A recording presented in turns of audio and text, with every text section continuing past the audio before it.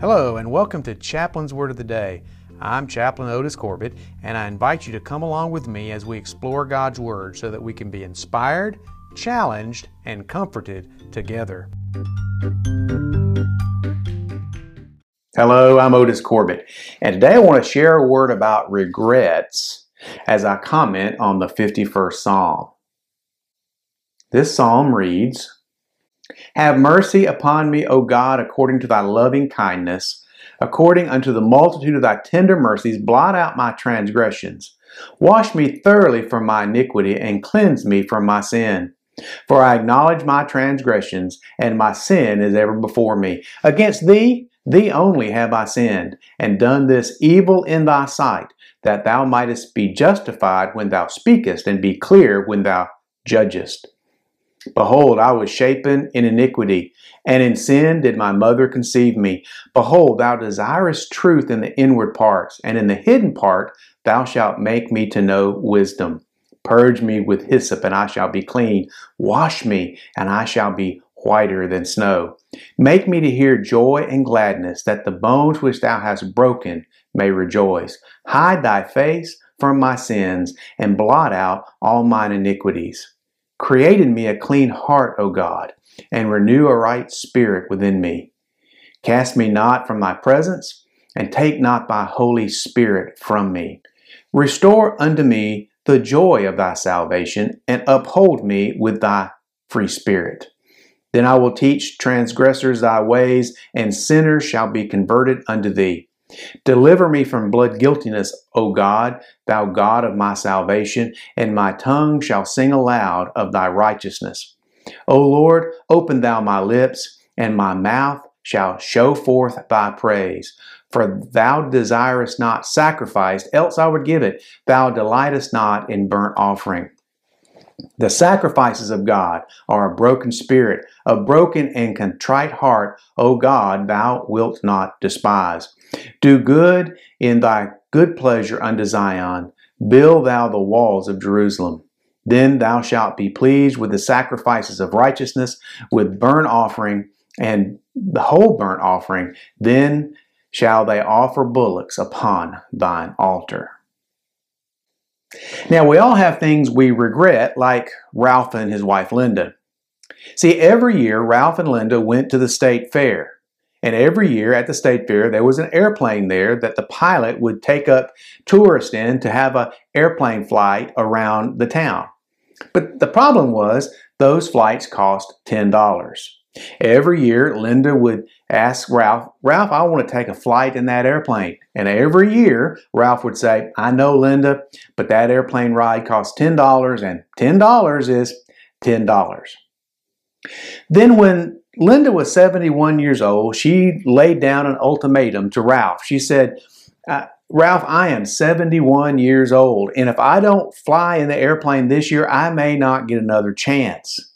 And of course, Ralph replied in the same way, Linda, $10 is $10. Well, the pilot overheard their discussion. Really, it was their argument. And he said to them this, he said, folks, I'll make you a deal. I'll take you both up for a ride, and if you can stay quiet for the whole trip and not say a single word, I won't charge you. But if you say one word, it'll be $10. So Ralph and Linda agreed, and up they went. So the pilot then does all kinds of twists and turns and rolls and dives, and he did everything he could to cause there to be an outburst from Ralph or Linda. He does his tricks over and over again, but still not a word. They finally land, and when they did, the pilot turned to Linda and said this. He said, by golly, I did everything I could to get you to yell out, but you didn't utter a single peep. Then Linda says, well, I was going to say something when Ralph fell out, but $10 is $10. So Ralph had some regrets at that point, I suspect, and maybe Linda did too. Now, when we come to Psalm 51, we come to a more serious subject, and that is when David committed his sin with Bathsheba. You know the story of David committing adultery or a sexual assault on Bathsheba and then conspiring later to kill her righteous husband Uriah. And afterwards, he had a lot of regrets. And that is what he wrote about in the 51st Psalm. So let's learn from his sad experiences. The first thing we see is when we sin, we lose our purity of heart. We see this in verses 1 and 2 and also in verses 7 and 10. Now, let me make it clear. In Christ, we are pure in our position. We are seen through the filter of the blood of Christ. God does not see our sin. He only sees the blood of Jesus laid upon us, that pure 100% perfect sacrifice of all times. It's like a legal fiction. We say something is true when it really isn't, but the law says it's true, and so it is true. And so we are pure in our position with Christ before the Lord. And when we are in a completely, perfectly right relationship with God, we feel a purity of heart. But when we sin, we lose that feeling of cleanliness. Verse 1, David says, blot out my transgressions, my sin. Verses 2 and 7, he says, cleanse me. I feel dirty. Wash me. Purge me. Create in me a clean heart. The thing is, when we're in Christ, all those things are already done. We have a pure heart. We have a pure life. We have been cleansed of our sin. But when we sin, after that point, we don't feel clean. We don't feel forgiven. We feel dirty. And so when we sin, we lose the feeling of the purity of heart that we actually have. We also, when we sin, we lose divine fellowship. We have a purpose to exist, and that is to fellowship with God and with God's people. And sin comes between us and God, and sin comes between us and God's people. We see that from the very beginning of the scriptures when Adam and Eve sinned, and there was a broken fellowship with God. And we see that with Cain and Abel, as Cain and Abel had a conflict. Actually, Cain had a conflict with Abel and was jealous of him. And then there was a broken fellowship that resulted in the death of Abel. So why do we lose this fellowship with God? Because God is perfect. He cannot abide imperfection. That's why on the cross, Jesus said, my God, why hast thou forsaken me? Because God could not look upon the sin of humanity that Jesus had brought upon himself on the cross. So the question is this sense of being dirty, of not having a pure heart, if this broken broken fellowship that we have with God, permanent or temporary? Well, outside of Christ, that broken fellowship is permanent. Outside of Christ, that feeling of being dirty and needing a clean heart is permanent. But inside our relationship with Christ, those things are temporary until they are confessed. We know in 1 John 1:9 that John said, if we confess our sins, God is faithful and just to forgive our sins and cleanse us from all unrighteousness. And so God cleanses us. So in our sin, after we become a Christian, we lose that feeling of purity of heart. We lose that fellowship relationship on a temporary basis. And we also lose the joy of our salvation.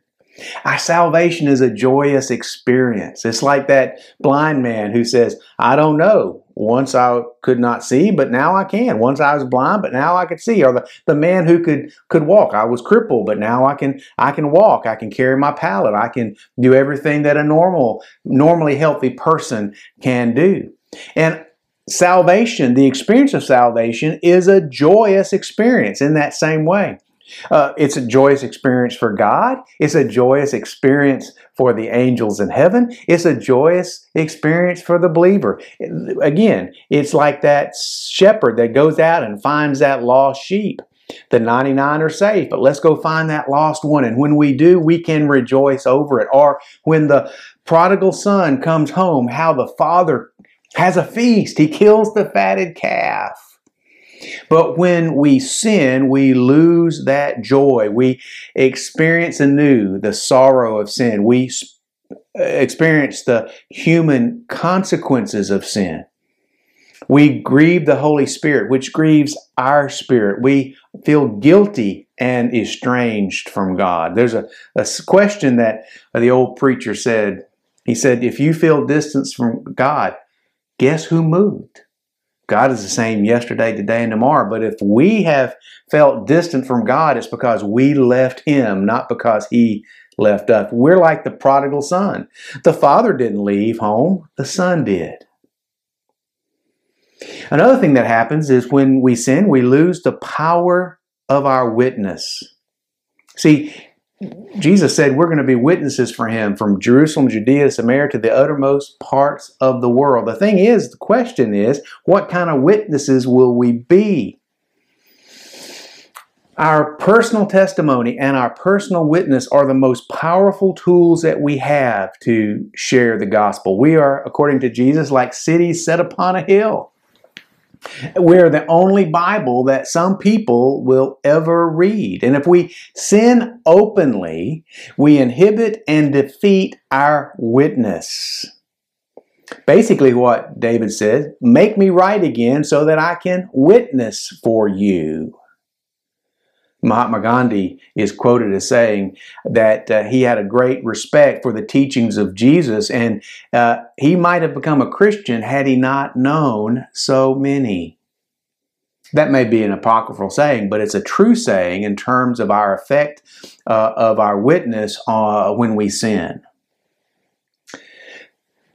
You might know people who have that fish sign on the back of their car, designating the fact that they are a Christian. The early Christians used the fish sign, a sign of a fish, as a secret sort of password or code that would share with other people that they were Christians. I don't have one of those on the back of my car because I'm not a good enough driver. I'm a good driver. I'm just not.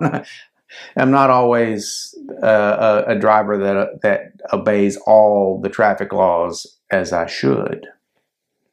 I would hate for my witness in my car to be a poor witness on Christ. Of course, I need to do better at obeying all the traffic laws then, don't I?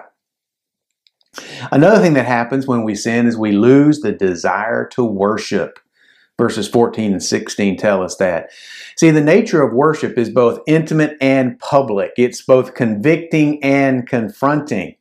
And when we're in sin, it's too close for comfort. When we come to church and try to worship God, but we are living in a sinful situation, then it's very, very difficult for us. It's very uncomfortable for us. James Dobson tells the story of how when you are in the water swimming and you got a beach ball out there in front of you, as you try to get closer to it, it drives it away. And in some ways, that's the way it is with God. As He tries to get close to us, our sin causes us to feel uncomfortable and we get driven away from God. It's not our fault. I mean, it's not God's fault. It's our fault only that happens.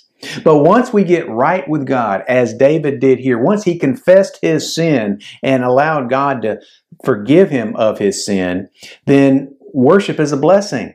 Worship is enjoyable. Worship is something that we look forward to doing. So we all have regrets. We all sin. We all make mistakes. So what do we need to do? Well, the first thing we need to do is to consider our life and to consider if we have a relationship to God through Jesus Christ or not. If we don't, then we definitely need to repent of our sin, turn to Jesus, allow Him to forgive us of our sin and cleanse us from all unrighteousness as a first step. And then secondly, as we sin as Christians when we've already become someone who has a relationship with God, we need to do the same thing. We need to confess our sin and cleanse us from all, let Him cleanse us from all unrighteousness. Not in terms of trying to get into heaven, but to try to restore that relationship with Him, that feeling of a clean heart, that feeling of the joy of our salvation. Another thing we need to do is not look back. We all have regrets, and we all need to confess our sins and allow God to cleanse us, and then we need to move forward. We don't need to live in the past. We need to live in the present with God, looking to the future. And we can do that if we confess our sins and let Him cleanse us from our unrighteousness. See, we need to take a clue from the business world. A business with losses either changes or closes. It either cuts its losses and moves forward, or it sends good money after bad. What do we need to do? We need to turn to God, allow Him to cleanse us from our sin, and to feel the fellowship with Him that He is offering us through Jesus Christ. David made a huge mistake, and he may have deliberately made a terribly heinous choice of having a relationship as he did with Bathsheba. He certainly had a heinous choice to kill Uriah, Bathsheba's husband, to cover up the sin that David committed. But when he turned back to God, God is gracious to forgive him and to cleanse him and help him move forward in righteousness. That's the message of Psalm 51. And it's a message for all of us today. Thanks for listening. I'll be back soon with another portion of God's Word that we can consider together. Every blessing. I'm Chaplain Otis Corbett.